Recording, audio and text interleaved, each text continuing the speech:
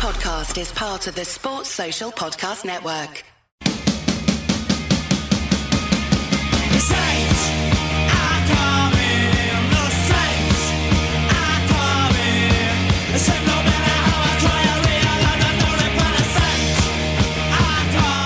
Hello, you miserable bastards, and welcome to the Misery Hunters podcast. My name is Jamie Coburn, and joining me is Sam Smith. Hola. And Craig Devine. All right. Probably one of the best performances I think you'll see from St Mirren this season, and it's only accumulated in a draw. But a lot of positives to talk about in this game. We had the chance to go top of the table. Wasn't taken, but we're still in it. We're technically joint top. It just goes to show that the big wigs at the SFA quite clearly don't. It's like a conspiracy against St Mirren winning the league. Yeah, they've had it in for Paisley for a long time because one of them get knocked back from Vienna's one night, and that's it. It's a referee conspiracy against St Mirren. This is why there's stories getting leaked to the press, like totally false stories, because they're trying to unsettle us, and it's not going to work. We're doing a Leicester this season. Aye, trying to upset the black and white machine. And it's not going to happen. Like we're like the Old Firm, like they're both pish. That's going to be a high scoring draw. We beat Livingston because they're, just the diddy little team that they are, and that's us top of the table. But I mean, we'll talk about the Aberdeen game first. And I mean, I love how attacking we're starting games now, and just like on the front foot immediately. Like so many good performances. Like Olasanya was fantastic. McMenamin, Kilty had a great game. And I feel harsh to say this, but like I think if we started, like even though Olasanya had a fantastic game, if we'd started Mandron, we might have made a bit more of the chances that were getting put into the box. Aye, I think it was the right call to start him. It was a total kind of nuisance the whole game for them. Aberdeen could not deal with his pace at all. There was a chance that came in that it just skimmed the top of Olasanya's head at one point. I think it actually came off Devlin in the end. Aye. Kind of headed it back towards his own keeper. But if that had been Mandron, then you get an extra 5 or 6 inches of height. That's potentially going in, but I just think, see, when you're talking about Olasanya, he makes Aberdeen were terrified to play high. Like the teams are not going to. I think he's going to be such a bonus when you're playing the better teams in the league this year, for the fact that defenders, regardless of his technical ability or not, like defenders are terrified when that guy starts running.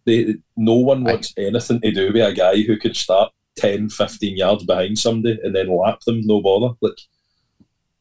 He near enough did that. See for the chance he had in the second half, he burned Angus MacDonald about a third of the way into our own half, took it all the way up, and then ended up tripping up over his own feet almost. He's just it's just crazy. I think we've obviously said that a few times, but the difference in compared to when we seen him maybe. That was at the Hearts game in January. He played, like, the difference from then until now is. To be fair, I still don't think he got a fair shot. He came on and he was just really hungry to get the ball. And he couldn't touch the ball. Jamie ran the ball at the park 3 times. He was on for like 5 minutes and then somebody gets sent off. I don't think it's night and day compared to the guy that we saw last season. He's night and day compared to the guy we saw in the Betfred or the fucking early. I still call it the Betfred, even though what is it called? The Viaplay Cup. Viaplay Cup, not for long anyway. No. I was actually in the Express, I think it was today, just talking about him and Robinson had sat down over the summer and had a really kind of frank talk and told him what he needed to hear. And sounds as if he's just get told he needed to fuck his ideas up a wee bit, and whatever's been said to him, it's clearly worked. It's such a good weapon to have. Aye. So, like, I think the way, like, and I'll use any moment to bring him up, the way he's playing now is, I think, what Goodwin hoped for Marias. Aye, probably. And I think it's just the way he uses his pace. I think last year he never really got the chance to. I think the way we were set up didn't really let him use his pace, whereas now we've got a front three where Kilty and McMenamin are going to occupy guys, and it gives whoever it is that's playing through the middle opportunity to go through and be a bit more in properly stretched defences. But that's two of the bigger teams in the league we've played so far this season, and started Olasanya against both, and he's terrorised them, just absolutely terrorised them without really doing too much. I mean, McMenamin, another player who's fantastic, and that's a joke how much we've paid for him. It's an absolute coup, and like I'm sure we'll be able to sell him for. I was going to say 10 million. I was going to say for £100,000 more to a certain club that might be interested in St Mirren's former players. If rumours are the way they are going, but we'll talk about that later. It's weird with McMenamin because he's almost the polar opposite of Olasanya, isn't he? Because he's got no pace at all, and he's got frightening close control.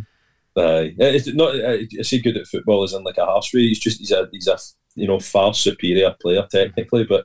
Like if McMenamin had Olasanya's pace, McMenamin would not be playing for St Mirren. McMenamin would be playing in the Championship or the Premier League down south. So he's brilliant. Just the way we've set up this year, Jamie, you're spot on. Like the way we're set up to attack teams now, I think they're definitely pushing Kelty on a wee bit further than what he's been used to playing, and having proper width in the team.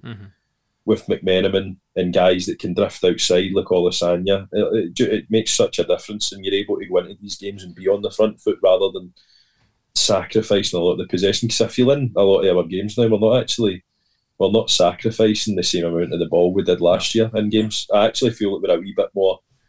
We're looking to get on the ball a wee bit more. I mean, Aberdeen to me just looked like a team that were desperate to hit the ball long. Try and hit the ball high and wide and play off second balls, which is fine. It's a good way to play, and I think we do kind of look to go a wee bit more that way when we've got Mandron on. But I mean, we're just very flexible in the way we play just now. It's a joy to watch. That's what we didn't have last year, but it was quite good to see as well that the early season we seemed to step off a bit in the second half of games, but that's kind of vanished the past couple of games as well. Certainly, I think Sunday and Motherwell.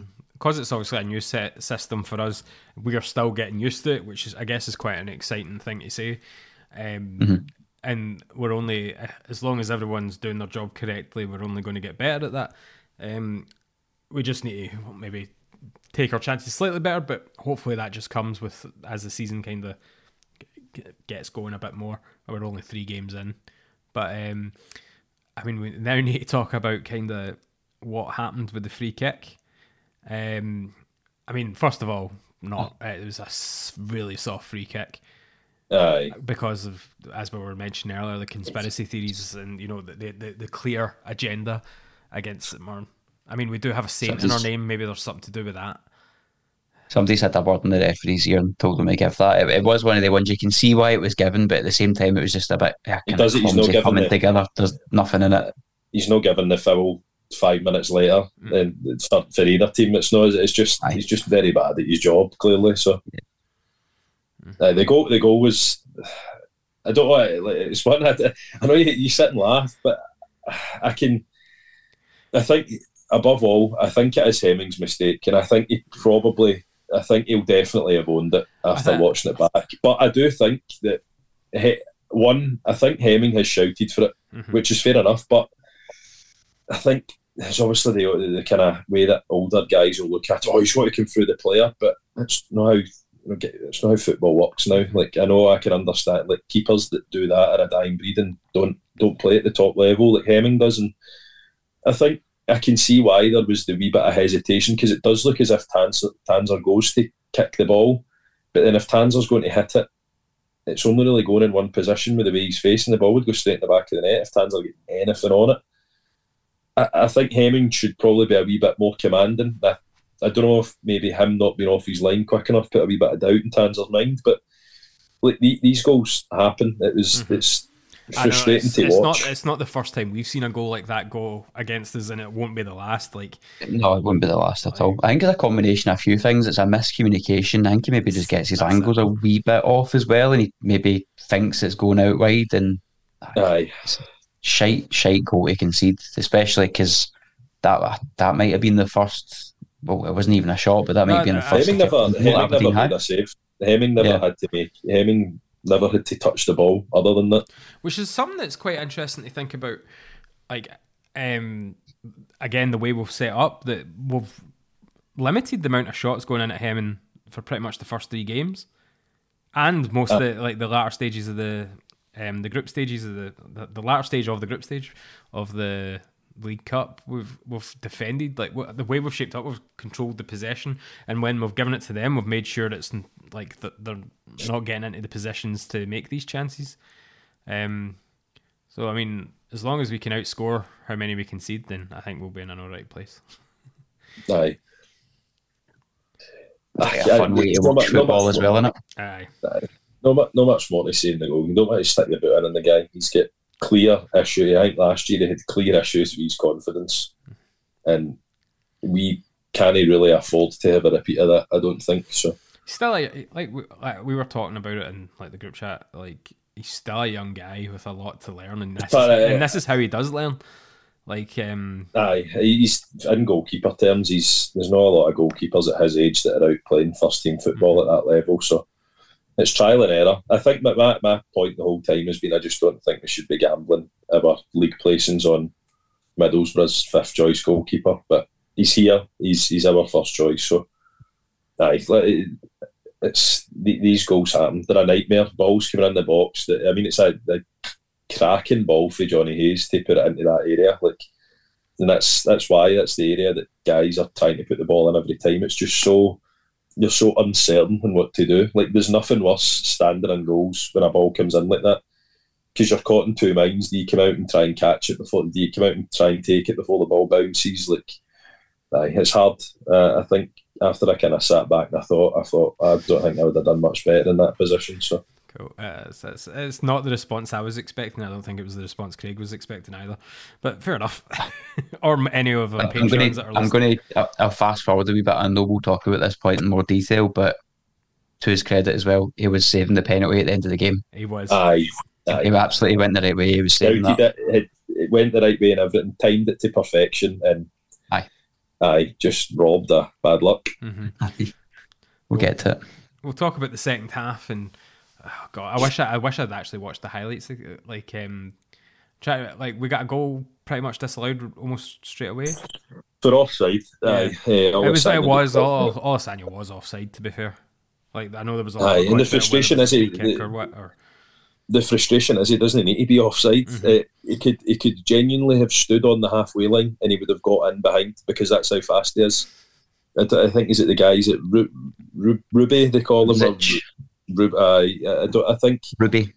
There is no way that he was not like that guy is as slow as a week in the jail, and there was no way he was getting near Olasanya. So it's hard to, in fairness to Aberdeen, if they've stepped up and played the trap well, then fair enough to them. But I thought you had another point. I'm just fair enough to them then. Aye. Currently, I'm just looking to see if Hearts have scored yet, because I have PAOK in both teams to score. So fair enough. Aberdeen are getting beat as well. I've got that on the background. Good. Time to message my boss. And then obviously we get back into the game, and a very.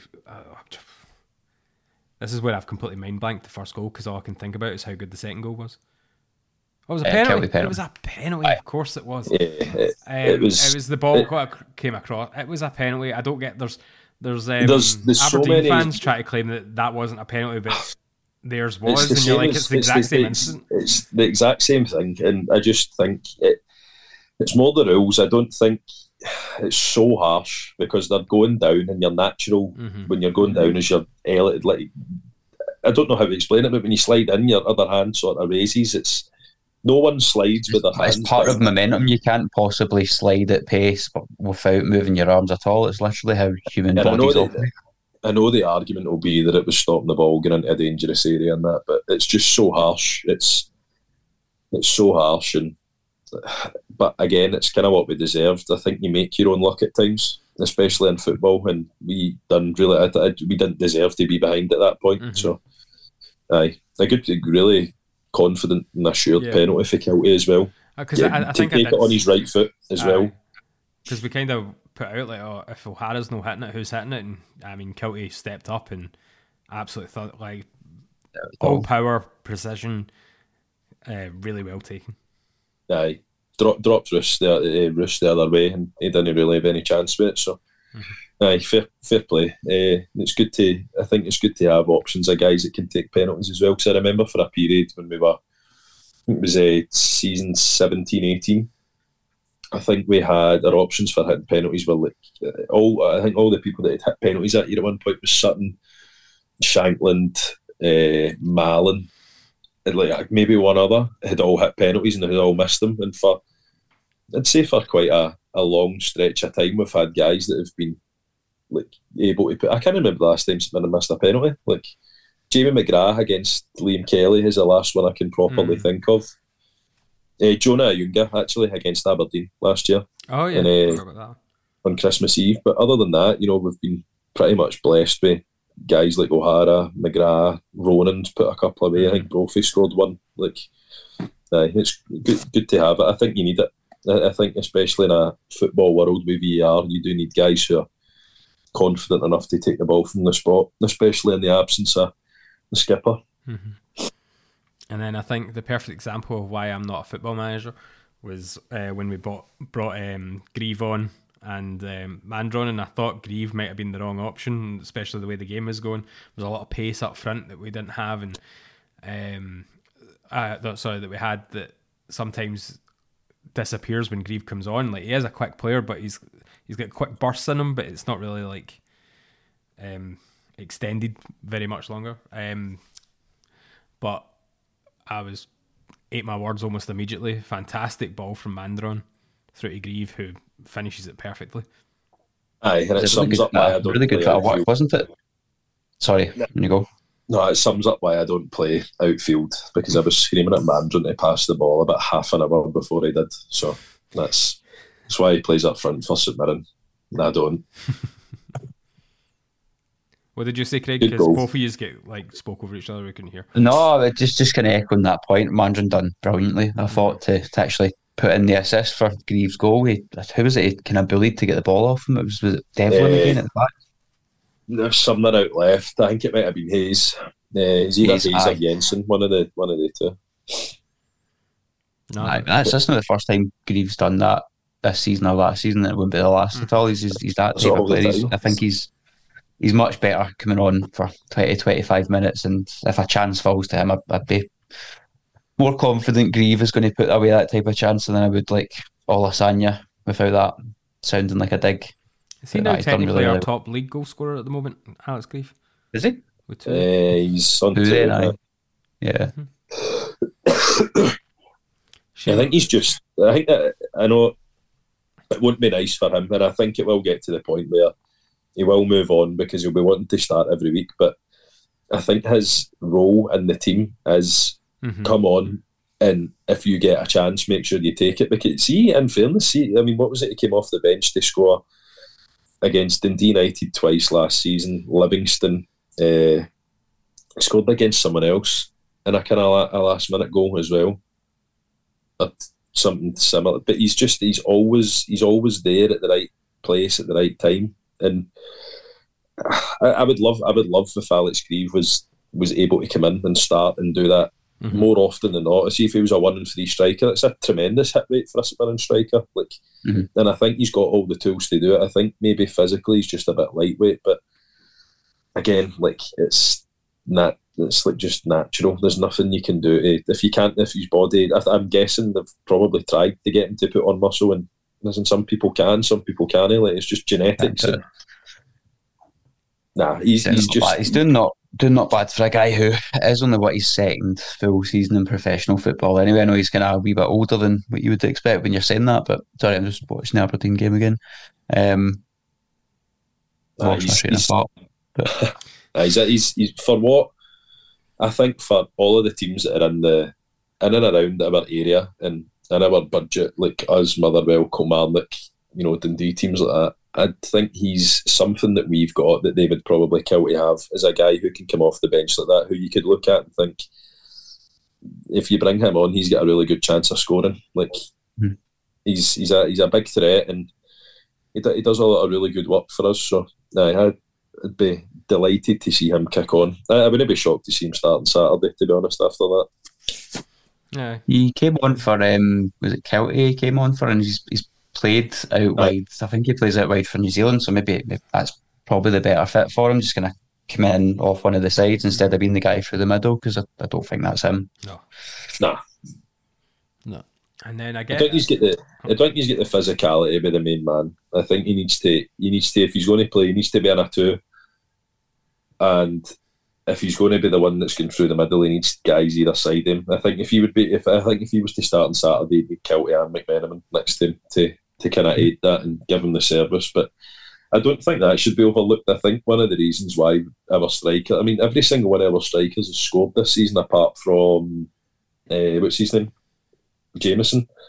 So I think the definite improvement is what I mean, it was the right call to go and pay a bit more money to bring in a guy like McMenamin, because it's clearly helping. Like, it's took a bit of the creative pressure off Strain and Tanser, who I think both of their games have improved as well, since we're not heavily relying on them for our width.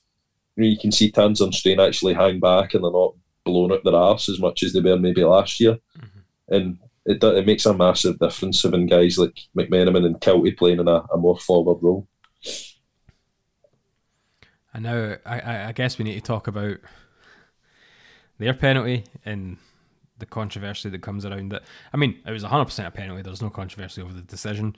It just became a bit unfortunate because of how many minutes has been added on because of all the stoppages and whatnot. However, did he double hit it, or didn't he? That's the I think yes. I think Faith, having seen several different angles, it does look to me as if that's exactly what's happened. But I can also fully understand why it didn't get called back for it, because it's not conclusive, and it took me about 2 days to come to that decision. Like, there's too many different angles. I don't think there's any that are particularly great. Aye, I do think isn't it? I think you can see I think it's when Michael Stewart and that we're talking about it, it's the top spin of the ball that gives it away. Aye, it moves knowing the way you're expecting a guy when he's... I do have a degree of sympathy for the VAR team, because, and I know I've seen a lot of people get on and being like, John Beaton needs to go over and view it. Like, John Beaton was never getting asked to go and look at that.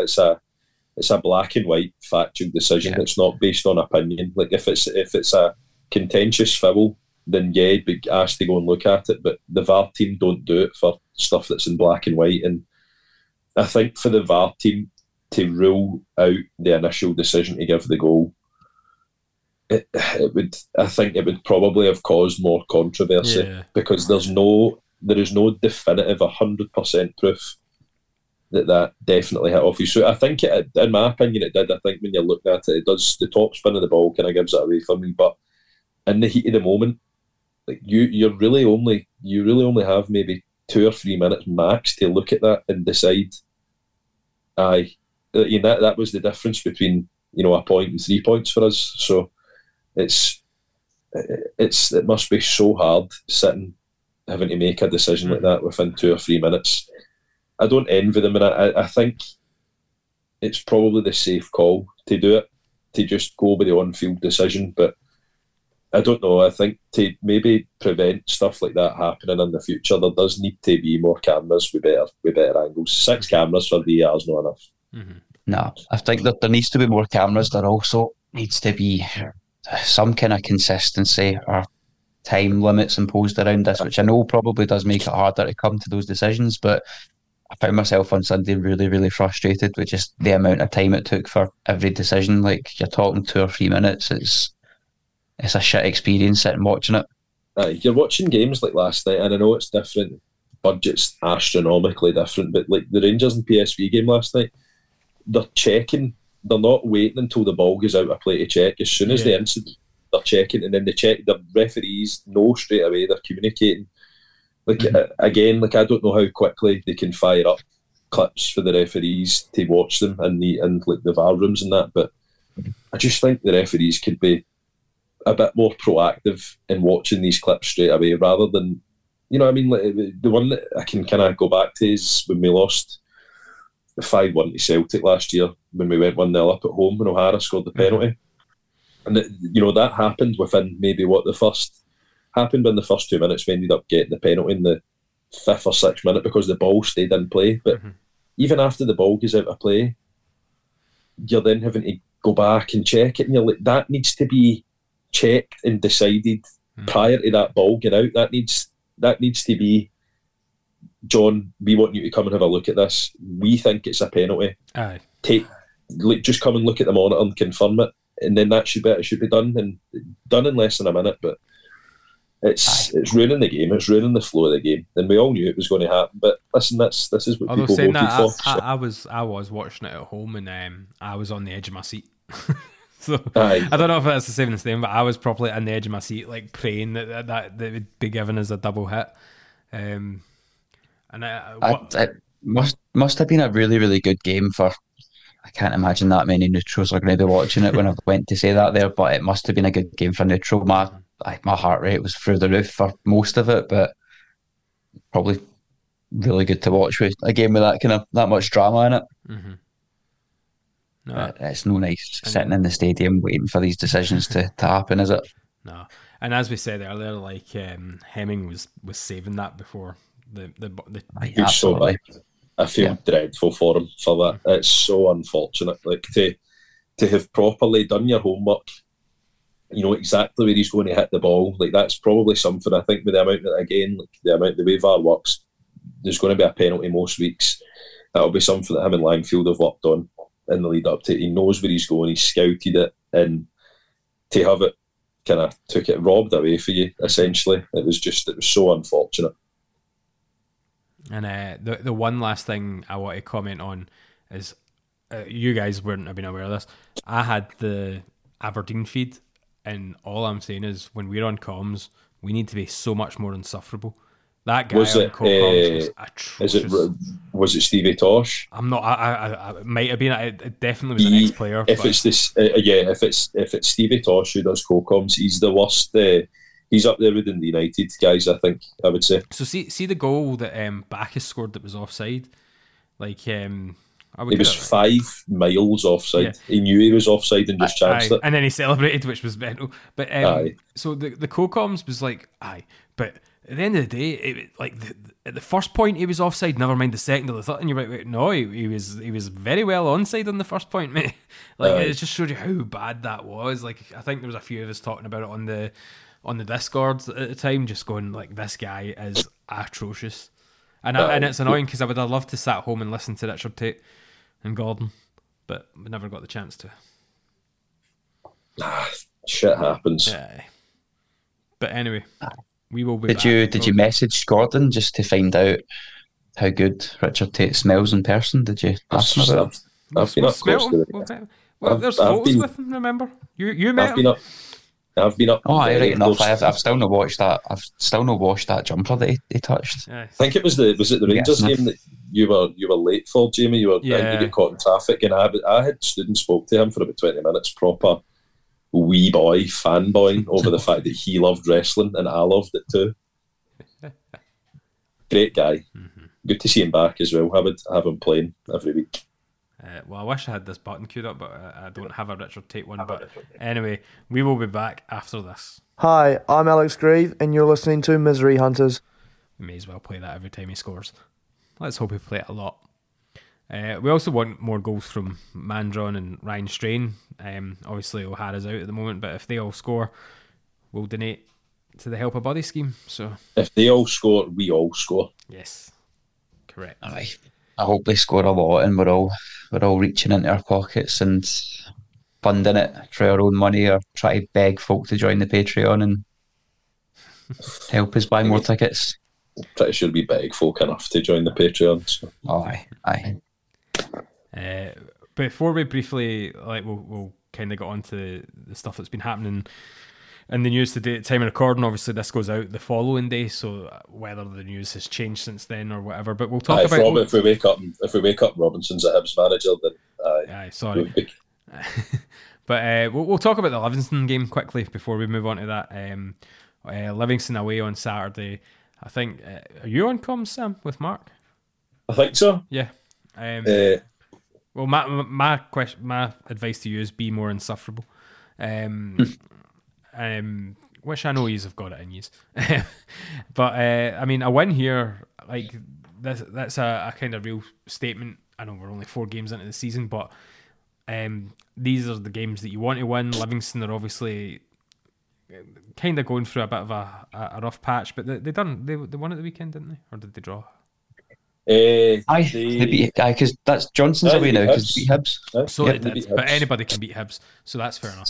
But Livingston aren't. They don't look too great at this moment in time, and this is the time you kind of want to play them. 3 points here, could see us top of the table, or at least we'll be joint top still going into the international break, where we might have to use those 2 weeks to prep the team with a new manager or not. We'll go into that in a minute, but I think this is an important game, and I'm very confident. Like the way we've been performing, I think we can do extremely well against Livingston as well. Obviously, with a Martindale side on the Tony Macaroni is like a completely different game. I still think there's enough about us, and I think we're a bit smarter and wiser that we'll get the 3 points from this.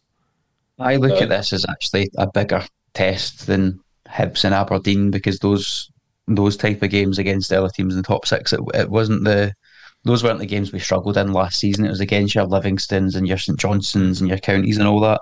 So I'm really looking forward to see how we cope with somewhere that's quite a difficult place to go. And I say this quite a lot. I mean it as a compliment. I fucking hate playing Livingston. They're so horrible to play against. I'm. It's weird. Like, I'm not one of these St Mirren fans that like absolutely despise Livingston, because you have to admire Livingston for what they've done. I've argued with a couple of guys on Pine Bovril about that this week, about how like the top flight should be Dunfermline and Falkirk, etc. And I just feel like saying half the time, if only there was a point system that everyone plays each other 3 or 4 times a season, and you get put in the division you're supposed to be in. Like, I have zero issue with Livingston, and guys that go on about slagging their fans and all that as well. It's not for me. Like see, any one less fan that doesn't drive away to go and watch Rangers or Celtic for these places all over Scotland. Fair play, man. Like, absolutely. You'll always, like, if you ever bump, like, Morton are obviously our rivals, but you ever bump into one, you're always a bit like, at least you don't support the Old Firm. You've always got that kind of thing.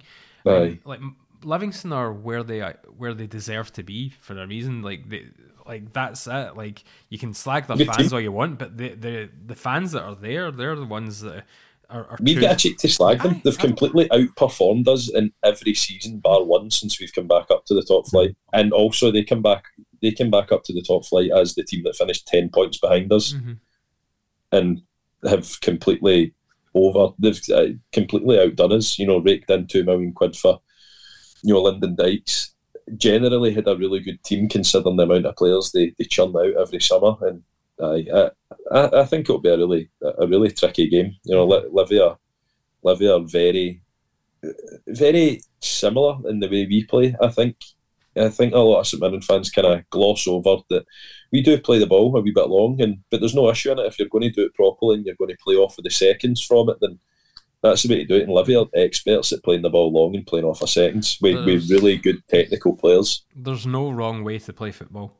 If you're getting points, then you play to win, and it's the same. Like, that's where I hate when our fans will moan about another teams the way they play. Like, oh, it was negative football, and that's how they won, or that's how they drew. That's what the Old Firm fans say when they drop. It's just. I was going to say that it's the same as when Old Firm say they just parked the bus for 90 minutes and it's horrible to watch. Well, fucking break it down then. That's your problem. That's not ours. So, fair play. Like, I think we're Livingston admirers, and we'll probably have a few people more than that. So say so in the comments. Why not? I wouldn't go as far as admirers. Grudging respect at times. Yeah. Admire from a distance. There are friends along the M8. That's all it is. Along the big travelator. So I think we will move on. I mean, we'll talk about the first news. It came out that Aberdeen have had a bid rejected for Keanu Bacchus at this moment in time. I don't believe there's been another bid, but there are discussions. I don't believe there was a bid, because apparently there wasn't. So. All right, well, I saw. Was it div on Pai and Bovril that it kind of hinted that it came from the best possible source it could have, so it must be somebody pretty close that it was never even a bid in the first place. So that's pretty kind of clamps that one. When he came out and lie about that, is he? Who was it that reported it? Was it that Peter O'Rourke? Peter O'Rourke. Which, to be fair, he's usually bang on, and I think I get the impression he's very much in the same boat as Scott Burns, who gets a lot of his info for agents, etc. So. So maybe Canterbury's agent floating about a wee last minute move. I mean, I think he's a great player. However, if you remove Bacchus from our squad, I don't think much changes. It depends. So I think it all depends on who you bring in. I don't know if Robbo would value more having Gogic in midfield and a proper centre half. And I say a proper centre half, like Gogic isn't incredibly competent at centre half. Like I think Robbo said since day one that Gogic is a centre half who can play midfield rather than a midfielder who can play centre half. And I think we've seen that by Gogic has played every game at centre half this year. But I don't know. I think we'd be better off going out and trying to find another box-to-box player rather than bringing Gogic back into. I think Gogic is absolutely fine at centre half, and I think we would probably benefit from directly replacing Bacchus more. I think we don't really have anyone like Bacchus other than O'Hara. We don't have a proper box-to-box engine. I don't think Boyd Muntz is that in him. I think he's a bit more Ethan-like. He's a bit more methodical in the way he plays. He's the kind of technical part of the midfield. So I do think you need to go out and replace Bacchus, but I don't think it would be as hard as trying to replace Kiltie or a Strain or an O'Hara. Yeah. I think it's definitely hard if it happens in the last day of the window because you don't have any time to replace. It's different if you've got a 6-month build-up or he signs a pre-contract in January. It completely changes it. But for me, it's just no wanting to see any player go to somebody who's going to be hopefully a top 6 rival for us this season. It's strengthening somebody else that's weakening us. Unless they're talking money that you can't turn down, then just... Yeah, I actually think if it comes... When's the window closed? Saturday? Friday? No, tomorrow. Saturday morning, Friday night. Like it's midnight. If we wake up on Saturday morning and the squad is untouched, then that's a success. Like I think we've done well there. It doesn't help if you lose Bacchus on the last day and your manager and coaching team are also preoccupied with some other sort of move. Obviously moving into the Robbo rumours. This is the one that I think, and I don't say this lightly, I think St Mirren would be fucked without Stephen Robinson. I just don't see, and I don't know, there's not a dig at the board or anything, like far from it. I just don't see who's out there that does who can do. I mean, I think we did kind of say this when Goodwin left as well, and then we brought in Robinson out of nowhere. So whether that might happen again, I don't know. But then the way the squad's so shaped and built together, and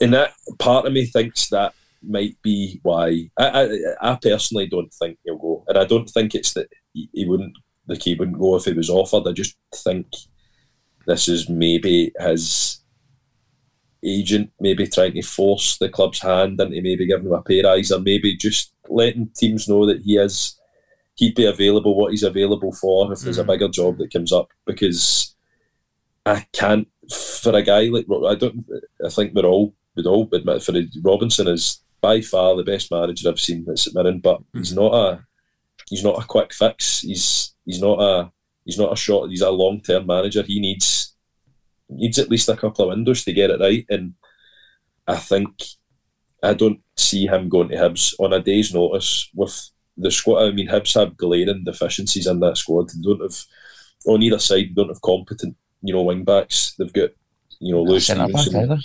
They don't. They've got Will Fish, Rocky Bashiri, and Paul Hanlon. Bashiri and Hanlon are the guys that Hibs have targeted for Bashiri for the last year and a half. Paul Hanlon for Hib fans have been chatting to replace Hanlon and Stevenson for the last 10 years. So it would be a very, very hard job. And I don't think the squad's set up for the way that Robinson likes to likes to go in and do things. I don't think they have it. They don't have a proper combative midfielder. They don't have many box-to-box guys either. I just don't think it's set up for Robinson to... I think it would be set up for Robinson to go and fail. Whereas I think the polar opposite, I think if he hangs tight and waits a few months, I could see him getting linked with a Hearts job when they empty that tag team partner. If you look at the comments under like the articles linking Robbo to Hibs, it's a lot of Hearts fans saying that's who we should be going for, and like his agent will be aware of that, Robbo will be aware of that. I mean, not saying anything, but maybe certain allegiances align better with that kind of that team over one another. Robinson has at every opportunity he can, when we've been playing at Tynecastle, spoke up about how much he loves playing at the stadium. He thinks it's the best atmosphere in the country. I just think Hibs have this fantasy about how they play football the Hibs way. It's like the West Ham way. What is the West Ham way? It hasn't existed in about 40 years. It's not existed since Bobby Moore played centre half for them. In my eyes, West Ham are a team who just are better than the sum of their parts, are managed by a guy like David Moyes. They kick it and rush, play off second balls. And again, like we said earlier, that's not a bad thing. There's no right or wrong way to play football. But the Hibs have this warped reality that guys have got to come in and play this swashbuckling football. Whereas I think if Hibs maybe swallowed their pride a wee bit and took in a guy like Robinson, gave him the opportunity to build, it'd be better. But I don't think he'd take it. To be honest, if he was offered, I don't think he'd take it. I think it's more him and his agent letting people know that he could be available for this if other jobs were to come up. Yeah, I don't think their fans would take to it either at all. See, it's the inverse of what Jamie's talking about. Look at the comments for Hearts fans under all the articles. Look at the comments for Hibs fans. Literally seen one about 2 minutes ago. Clearly dislikes Hibs, given some of his previous interviews. I think he's ever said anything particularly negative about Hibs, but they're not going to take to him. No. We're going to look like idiots when this podcast gets out tomorrow at 8 a.m. Aye, absolutely. 9 a.m. it gets reported that he's driving up to... We do have a backup plan, and we have covered our arses, so after this, the question may be if Robbo goes, who will replace him? And we will talk about that in our Patreon, which is patreon.com/miseryhunters, £3 a month. You get a weekly extra bonus show, access to Discord, and you get entered into a monthly competition. This month was for one of our new Misery Hunter logo branded hoodies. Very nice. And I can reveal the winner was Stuart Gatherer. I spun the wheel just before we went on the podcast, so congratulations. Next month, the prize is, I don't know, TBD until we find something. I'm sure we'll find something good. And yeah, so get on that, and miseryhunters.co.uk for our merch, paisleycraftbeer.com, and 25 Lawn Street, you know, all that kind of stuff. Taps incoming, plus extended hours incoming, which he follows on social media and whatever, you'll be able to find out. And I think that is it, and I'll just say fuck Barry Robson. Okay, Hibernian Football Club. Fuck Aberdeen Football Club, Hearts Football Club for not scoring, and Hibs for not conceding 4 goals already, because I have over 3.5. So fuck all 3 teams. Sports Social Podcast Network.